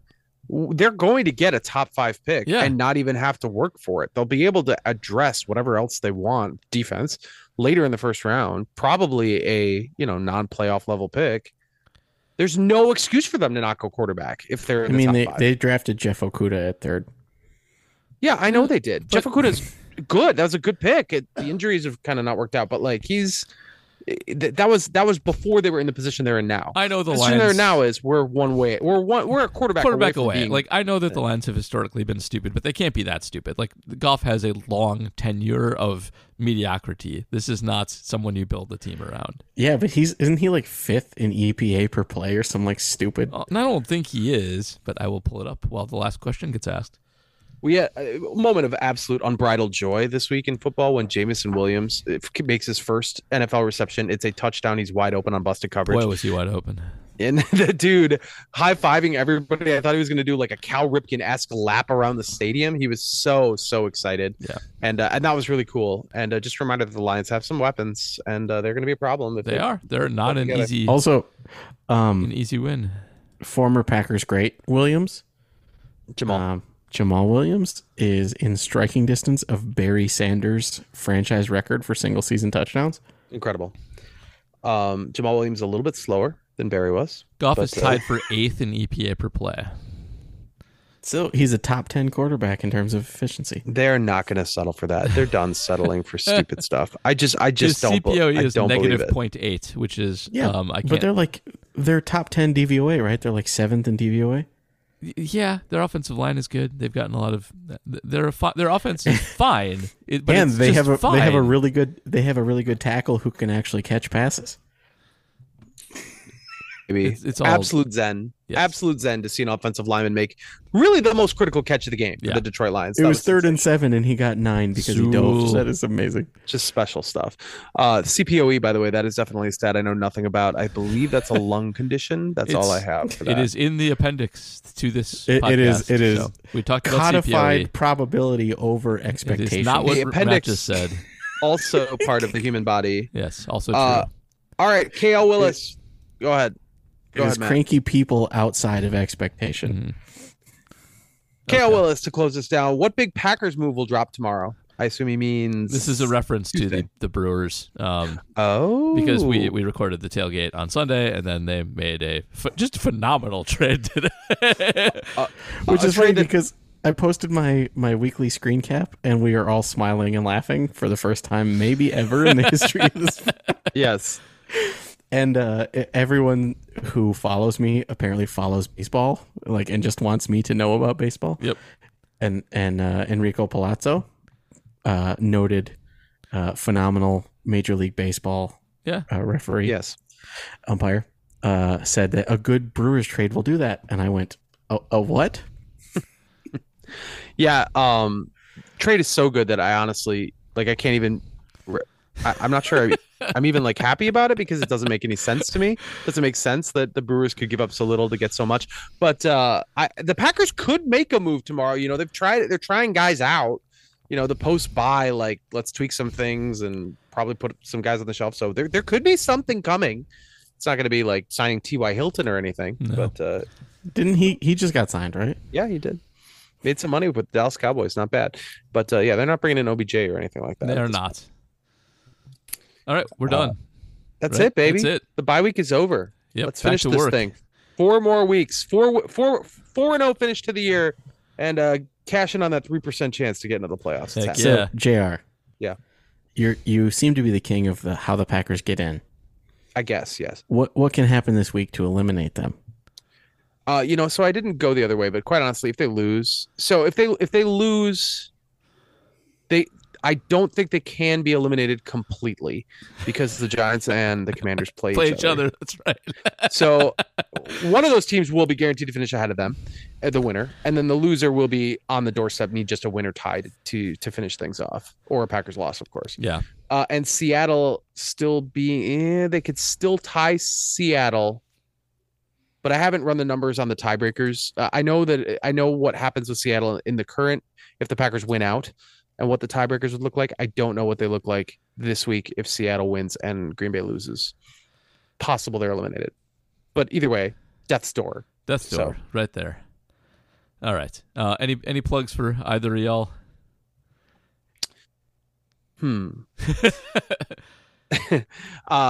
No, I mean, obviously the tiebreakers thing. There'll be some Brewers coverage. My emergency podcast with Kurt Hogue. We'll be recording that on Tuesday morning and get that out to the people very quickly. The Journal Sentinel Point Forward podcast, which covers the Milwaukee Bucks, will also land Tuesday morning. Myself and Lori Nickel. Jim Ozarski's house is falling apart. There's a water main break and they have to tear up the floorboards and stuff. Not a water main break, but a pipe burst. I don't think he's going to be on the hook for it because something happened, but it definitely is causing a lot of destruction. So he wasn't available this week, but we still have those podcasts dropping on a fairly regular basis in your normal podcast feeds. They're called Microbrew and the Point Forward podcast. Just check those out. Especially if you're a Bucks fan, because we're definitely doing one of those a week. Indeed, they're great. Sorry for Jim's problems. Hope they go well. Yep, I think they'll be okay. He's very mellow. Stuff does not get him down. I don't think he experiences stress, so he'll be all right. I'll be so lucky. Matt, you got anything? So I just want to say, JR, your daily briefing on Friday was a delight. That's the second week in a row I get a reading plug of the about daily shooting. briefing. Yeah, reading about shooting stars that I will never see. It was quite nice. I owe Charles Woodson an apology. Ooh. I finished his bottle of bourbon from Woodson Bourbon Batch 1, which apparently I found out had I left sealed and unopened would have been worth about 20 times what I paid for it. Woodson Bourbon is not terribly complex when you drink it on the rocks, but when it is neat with just a couple drops of water, it really opens up. I apologize to Charles Woodson. It was actually an enjoyable experience now that I drink bourbon neat. Okay.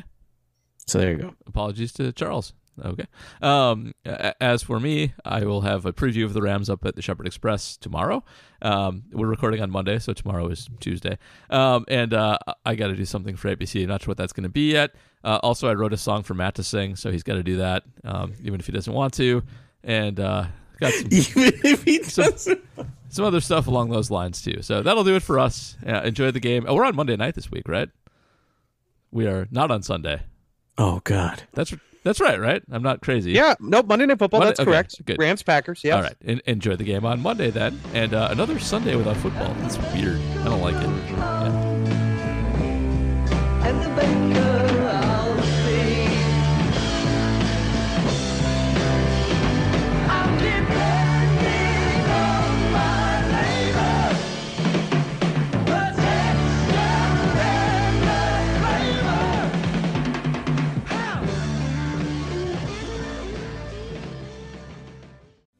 Once again, leave the presents all inside.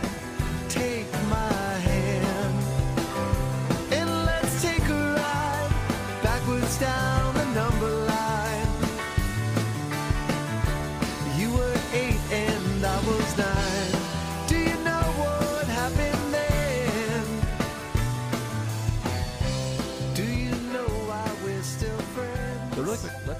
stats and definitions because we're going to go through a few here. And so DVOA is defense adjusted value over average.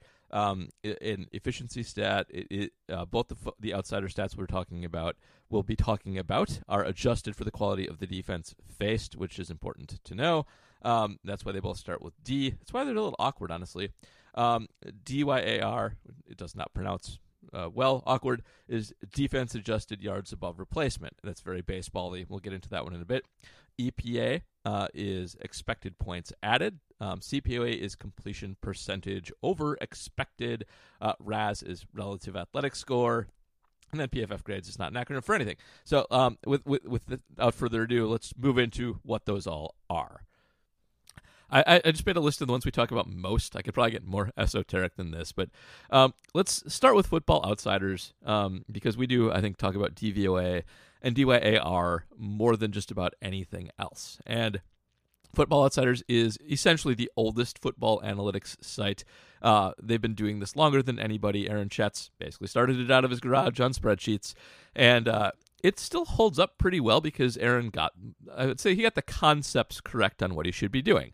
There are definitely more sophisticated things now and more sophisticated models, but DVOA holds up pretty well because it is been trending sort of toward EPA for a while as Aaron makes improvements to it. So I actually am not sure there's a great baseball comp to DVOA or EPA itself because it is a per play value statistic. So DVOA, a couple things go into it. The formula is proprietary, but if you go look at the Outsiders sort of charts and spreadsheets, it's all there for you to see. One of the big things is success rate. And EPA, I'll get to EPA itself in a bit, gives us a little bit more precision on what a success is. But Football Outsiders did a good job, I think, of creating the base of it. So their old base was 4 yards on first down, 6 yards on second down, and converting a first down on third down was considered a success back in the day.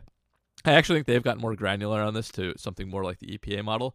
But all DVOA fundamentally does, make this really easy for you, is it rewards you for creating first downs, for creating near first downs, for scoring touchdowns, for not fumbling, and for doing a lot with your touches. Just it's kind of as simple as that for the most part. And DVOA is a little weird because it does apply to all the skill positions.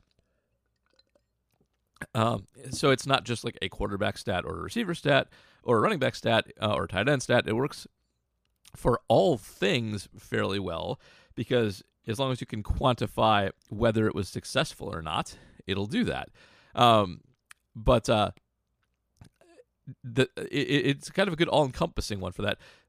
DVOA also, because it is a rate stat, does have some issues with sample size sometimes. And the one thing I would maybe criticize Outsiders a little bit for on DVOA is setting the marks, the qualifying marks, a little low. And that's, I think, just to get enough people in it to make it interesting. I think to be statistically significant, you would have to set it high enough there would be like 45 people in it. That's kind of boring. But when we talk about DVOA, it is fundamentally a rate. It is when this guy touches the ball, he is super effective or super ineffective. And that works well for the most part, but DYAR was necessary, especially for receivers. So I like DVOA for quarterbacks. Quarterbacks have a big sample size to work with, more than everybody else. They touch the ball every play. Every pass is recorded on a per-play basis. I think is a good way to look at quarterbacks. DYAR, then they run this for all the skills too, but is essentially this. It adds volume context. So if a guy is super efficient on 20% of plays, is that guy more or less useful than a guy who is just efficient on like 50% of plays, on way more plays? And this is sort of the Davante Adams conundrum. So let's do, in fact, a good way to look at this is probably Allen Lazard versus Davante Adams. Allen Lazard is having a less efficient year this year, but still pretty good. He's 22nd in DVOA right now. On a per-play basis, he's the 22nd most efficient wide receiver in the league. That's pretty good. Allen Lazard is often very, very high in DVOA. He is often 5th or 4th or higher. He's a top 5 efficiency guy. Devontae Adams, in contrast, is absolutely not that. He's usually around the mid-20s. Sometimes he's even a little worse. His best season, I think he was like 11th or 12th, but that's his best season. And Devontae Adams generates a lot of his value through volume. And we saw that with the Packers, where he led all NFL receivers in target percentage for his team last season. He is very, very high in that again for the Raiders this year. And so he is not as efficient on a per-play basis as Allen Lazard, generally speaking. Actually, but he might be this year. I should pull that up. But generally speaking, he's not. But he creates so many more touches that are still efficient, even if they're not as efficient, that he creates value. So this is important because, at least especially from a receiver perspective, as you ascend the receiving chart, you draw harsher coverage, more double teams, higher quality cornerbacks. And so, if you're just going to judge a guy on DVOA, that's going to slip over time with the matchups getting tougher. I mean, I don't think anybody listening to this thinks Allen Lazard is better than Devontae Adams, myself included. Devontae takes on a much harder job, and the fact that he still draws so many targets while facing that degree of difficulty is its own value, and definitely did help Allen Lazard, who's gotten worse on an efficiency level with Adams elsewhere. If you look at sort of the DYAR charts and the DVOA charts on receivers specifically, the DYAR chart will almost always look like what your brain imagines it should look like. You almost always get weird small sample size outliers on DVOA that can be useful in projecting guys forward. It's better to be good and efficient than not. But in terms of who's the best, DYAR is almost always better. That goes for tight ends as well, and I would actually say for running backs too, where running back's kind of its own thing because the line has so much to do with the success of a running back that almost all stats are so full of noise, especially efficiency ones, that it's almost not worthwhile. I don't have this on here, but the best running back stat, if you want to know how good a running back is honestly probably next-gen stats yards over expected. It tries to eliminate all of the biases of line play and things like that and get right down to what the running back actually contributes. It's very model-based. We'll do that one some other time because it's complicated. But when we talk about DVOA and DYAR, it's basically DVOA is on a per-play basis, this guy's the best. And DYAR is over a large sample size with degree of difficulty added to it, this guy is the best. It is a counting stat, as we often bring up. The more catches you get, the more runs you make, the more passes you throw, the more DYAR you will accumulate as long as you're efficient at it. DYAR will also show you if somebody sucks. If you are throwing 400 passes and you're terrible at all of them, you'll have a negative. And that's how that works. By the way, Carson Wentz did have a negative for much of the season. When Taylor Heineke took over, they had just a huge uptick for that. So those are old. They're based on sort of those very simple models of what constitutes success, and they work pretty well. EPA is very model-based in terms of what it does, and EPA is expected points added. It starts with a model of every play that takes place in every location on the field, in every down and distance situation, and in every time scenario. It does. EPA. I said this wrong earlier this year. EPA has gotten better. It does account for close and late, and if a game is over and it's a blowout, if you have a big play like a 20-yard gain when you're down by 17 and there's 2 seconds left, well. Yes, you've added EPA, but not as much. In any case, since EPA is model-based, it's complicated, and it does change from time to time because the model updates based on the most recent 3 or 4 year scenario. If you're looking for a baseball comp on EPA, for that reason, it's a little Pacoda-y in how the model works. By the way, baseball comp-wise, DYAR is a good war comp, I would say. Maybe VORP, going back a little while, is baseball-wise, since it's really sort of runs versus yards. But it is really the sort of value stat. Just like WAR is a counting stat, DYAR is a counting stat. And it's the same concept of efficiency times value. Comes down to that. EPA is not really a person stat, and that's one of the weird things about it. It tells you how the team improved its situation from one play to another. If it starts at the 50-yard line on 1st and 10, they will be expected to score a certain amount of points. Let's just call it like 3. I don't know if that's right. Let's say it's 1st and 10. They gain 20 yards. So it's 1st and 10 again, 20 yards closer on the 30-yard line. Say their EPA is now 4 points. They're expected to score 4 points from that area on average over the course of 10,000 situations. They'll have 1 EPA from that play, one play to the other, because that's how much they've added.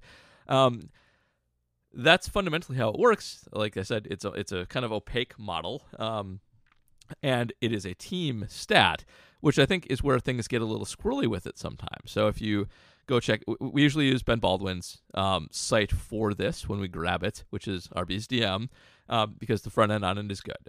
Ben uses NFL Fast R as the back end for that.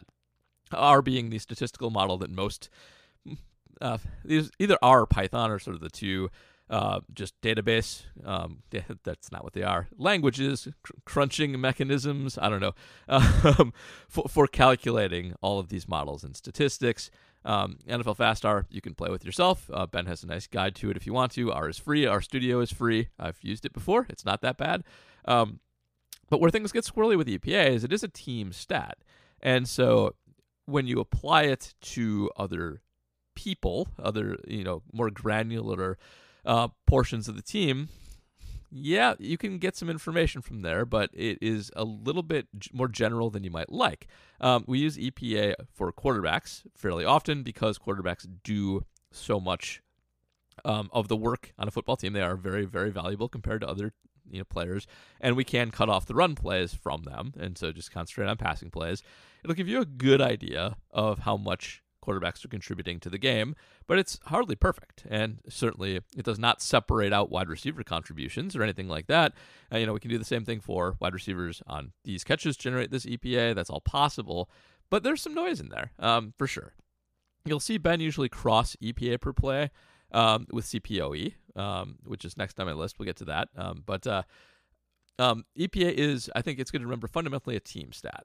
And so whenever we do assign it to a player, there should always be sort of a caveat in the back of your head, like this guy, it was involved in generating this much value, but there may be additional context that is necessary. So let's move on to CPOE, because this is what Ben does cross his quarterback stats with. And CPOE is completion percentage above or over expected. That's the O, over, not above. And this is another model-based statistic because anytime you see the expected, well, there has to be a line that is the expected. We see a lot in baseball, like OPS plus and stuff like that will be compared to average. We do a lot of replacement player comparisons in baseball. Expected is kind of a football-y concept. It gets into other sports too, but with enough model replications, with enough Monte Carlo simulations, things of that nature, we can establish, based on situations, and I'll get to CPOEs in a second, what should happen normally. On CPOE, it takes the distance a pass is traveling. Some of them are more sophisticated than others, by the way. There's a college one that's very sophisticated that 538 uses or has access to that I don't, that actually also inputs the degree of difficulty of the conference being faced in secondary. So I will tell you that there's some opaqueness to this, and I know that the NFL Fast version, I don't think, adjusts for the difficulty of the secondary faced, though I could be wrong. But I believe it's mostly how far your pass is traveling and the distance that a corner was from the receiver when the catch actually happened or didn't happen. I think we do manage to get all that in there using the next-gen engine, but I could be wrong. But conceptually, CPO is just that. Like we figure out based on where this pass was going and how much separation there was, what the odds of its completion percentage would be normally, and whether you complete more of those or less of those. Based on that, you can sort of adjust for quarterbacks who throw more challenging, deeper passes. You can give credit to guys who really put it on the numbers, or put it on the backside when it needs to go on the backside, and lead guys when they need to lead guys. and you can ding guys for driving their normal completion percentage artificially high through checking down all the time. Now, CPOE is itself not perfect. If you follow gambler people like Warren Sharp, they will often have a problem with this because you can actually spam CPOE a little bit through short passes. It will usually grade those guys, not grade them. It will usually result in them having higher CPOEs than guys who throw it on the field. The weighting on it can maybe use a little work. There is some art to interpreting it. But generally speaking, it's better than normal completion percentage because it does at least build in a little bit of deep passes are harder. The expectation is lower. So even if your completion percentage is lower, it will be higher over the expected, which is pretty obvious hearing it just now out loud. But again, it's not perfect. Crossing with EPA, I think, is a really good idea. Conceptually, how I run like CubeOps, same kind of concept. Like the EPA will tell you generate a lot of value on an individual throw, and the CPOE will tell you, and also you're completing more than average for the depth. Combined, they're a very good efficiency stat together. Archon once told me Ben calls that stat Dakota. I've never seen any evidence of that, but kind of like it because it's Pacoda-y. I had one more CPOE thing, but I can't remember what it was. Anyway, ignore gambling people too. Warren Sharp sucks. College. CPOE is the best single predictor for college success at the next level for quarterbacks. It's hard to get a hold of, though. That's why I built my stats that exist there. So, yeah. Oh, and it's probably closest to WOBA, I think, for baseball. That's the one I was keeping in the back of my head for it. No. All right, so next one, a relative athletic score, RAS, which is Cantley Platts. You've seen the cards. I feel like this one's pretty self-explanatory.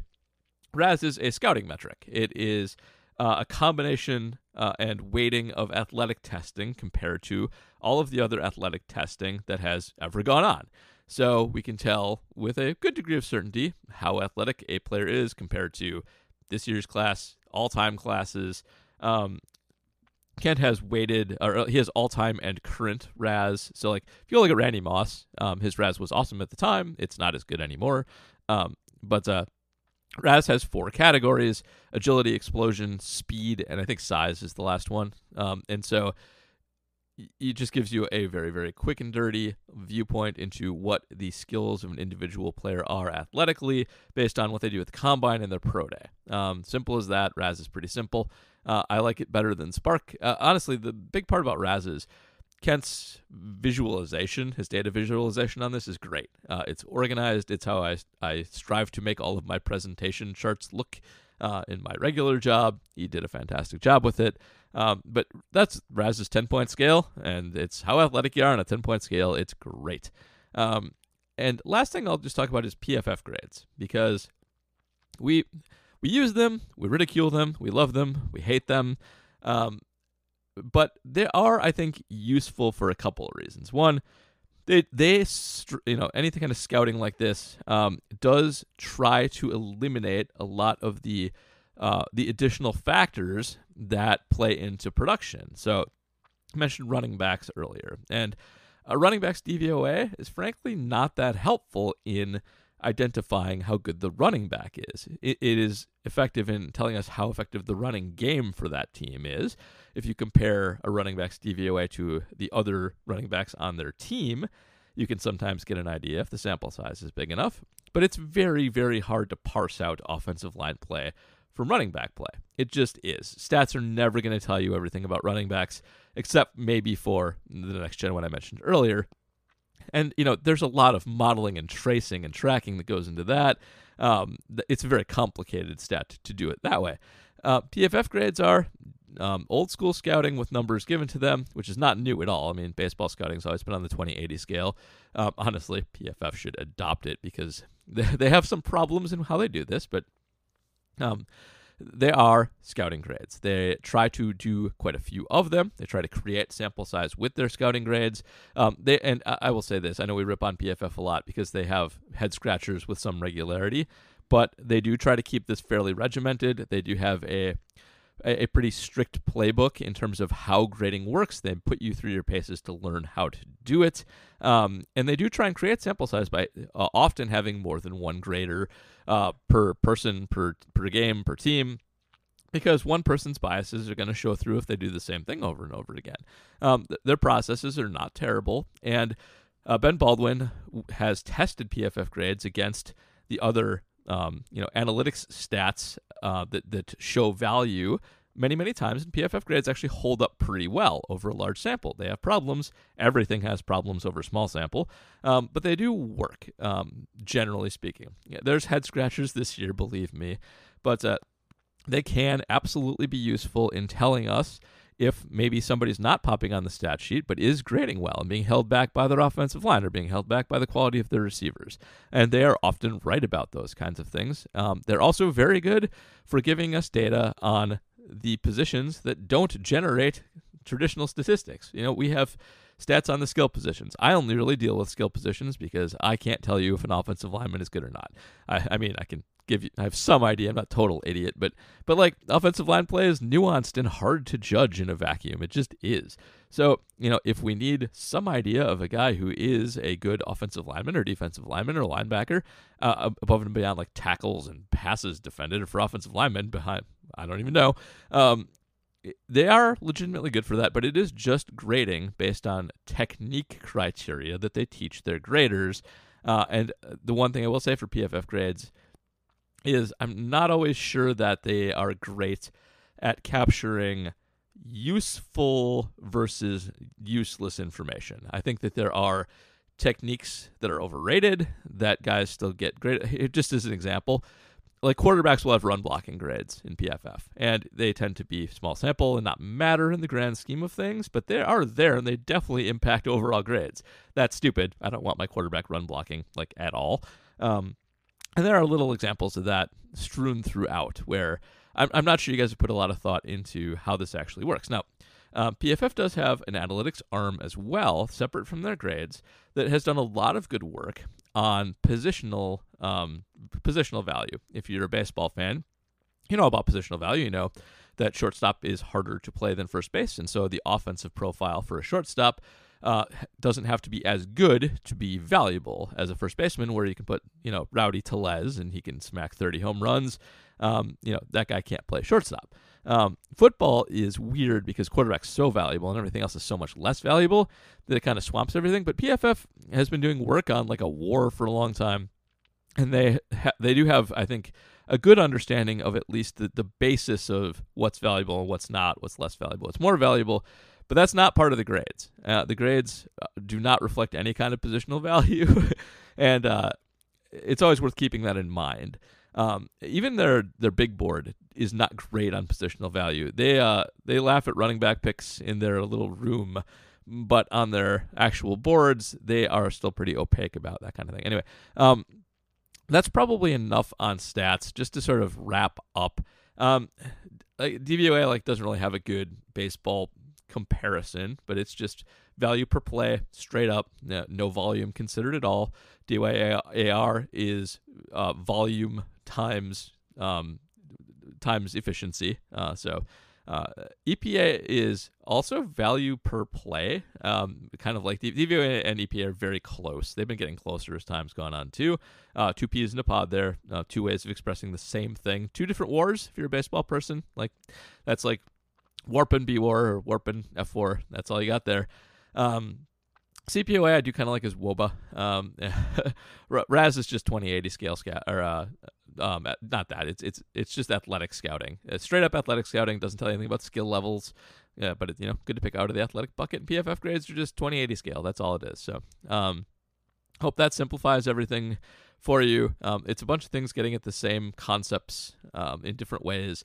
And football really is very model-based compared to a lot of other sports, which I do think sets it apart.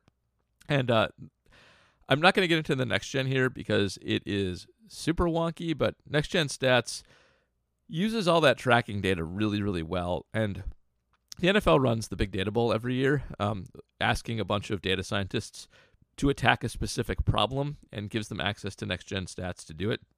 they end up developing stats out of that, which is a really good way to go about it. I really like it. Rushing yards over expected came out of the Big Data Bowl, and the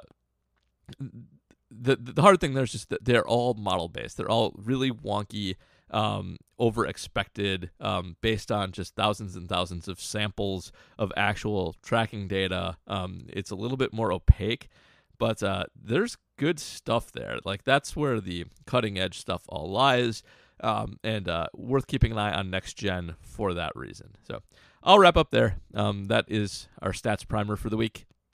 We have the week off, so everybody enjoy, shoveling snow, fixing up the house for the winter, all that stuff when you're, of course, not watching football. We'll be back next week with normal shows, probably a funsy big show. I will append the stat part of this to the end of that as well if you want to hear it again. But until then, everybody enjoy the games this week. Now that the K's in place, we're the sea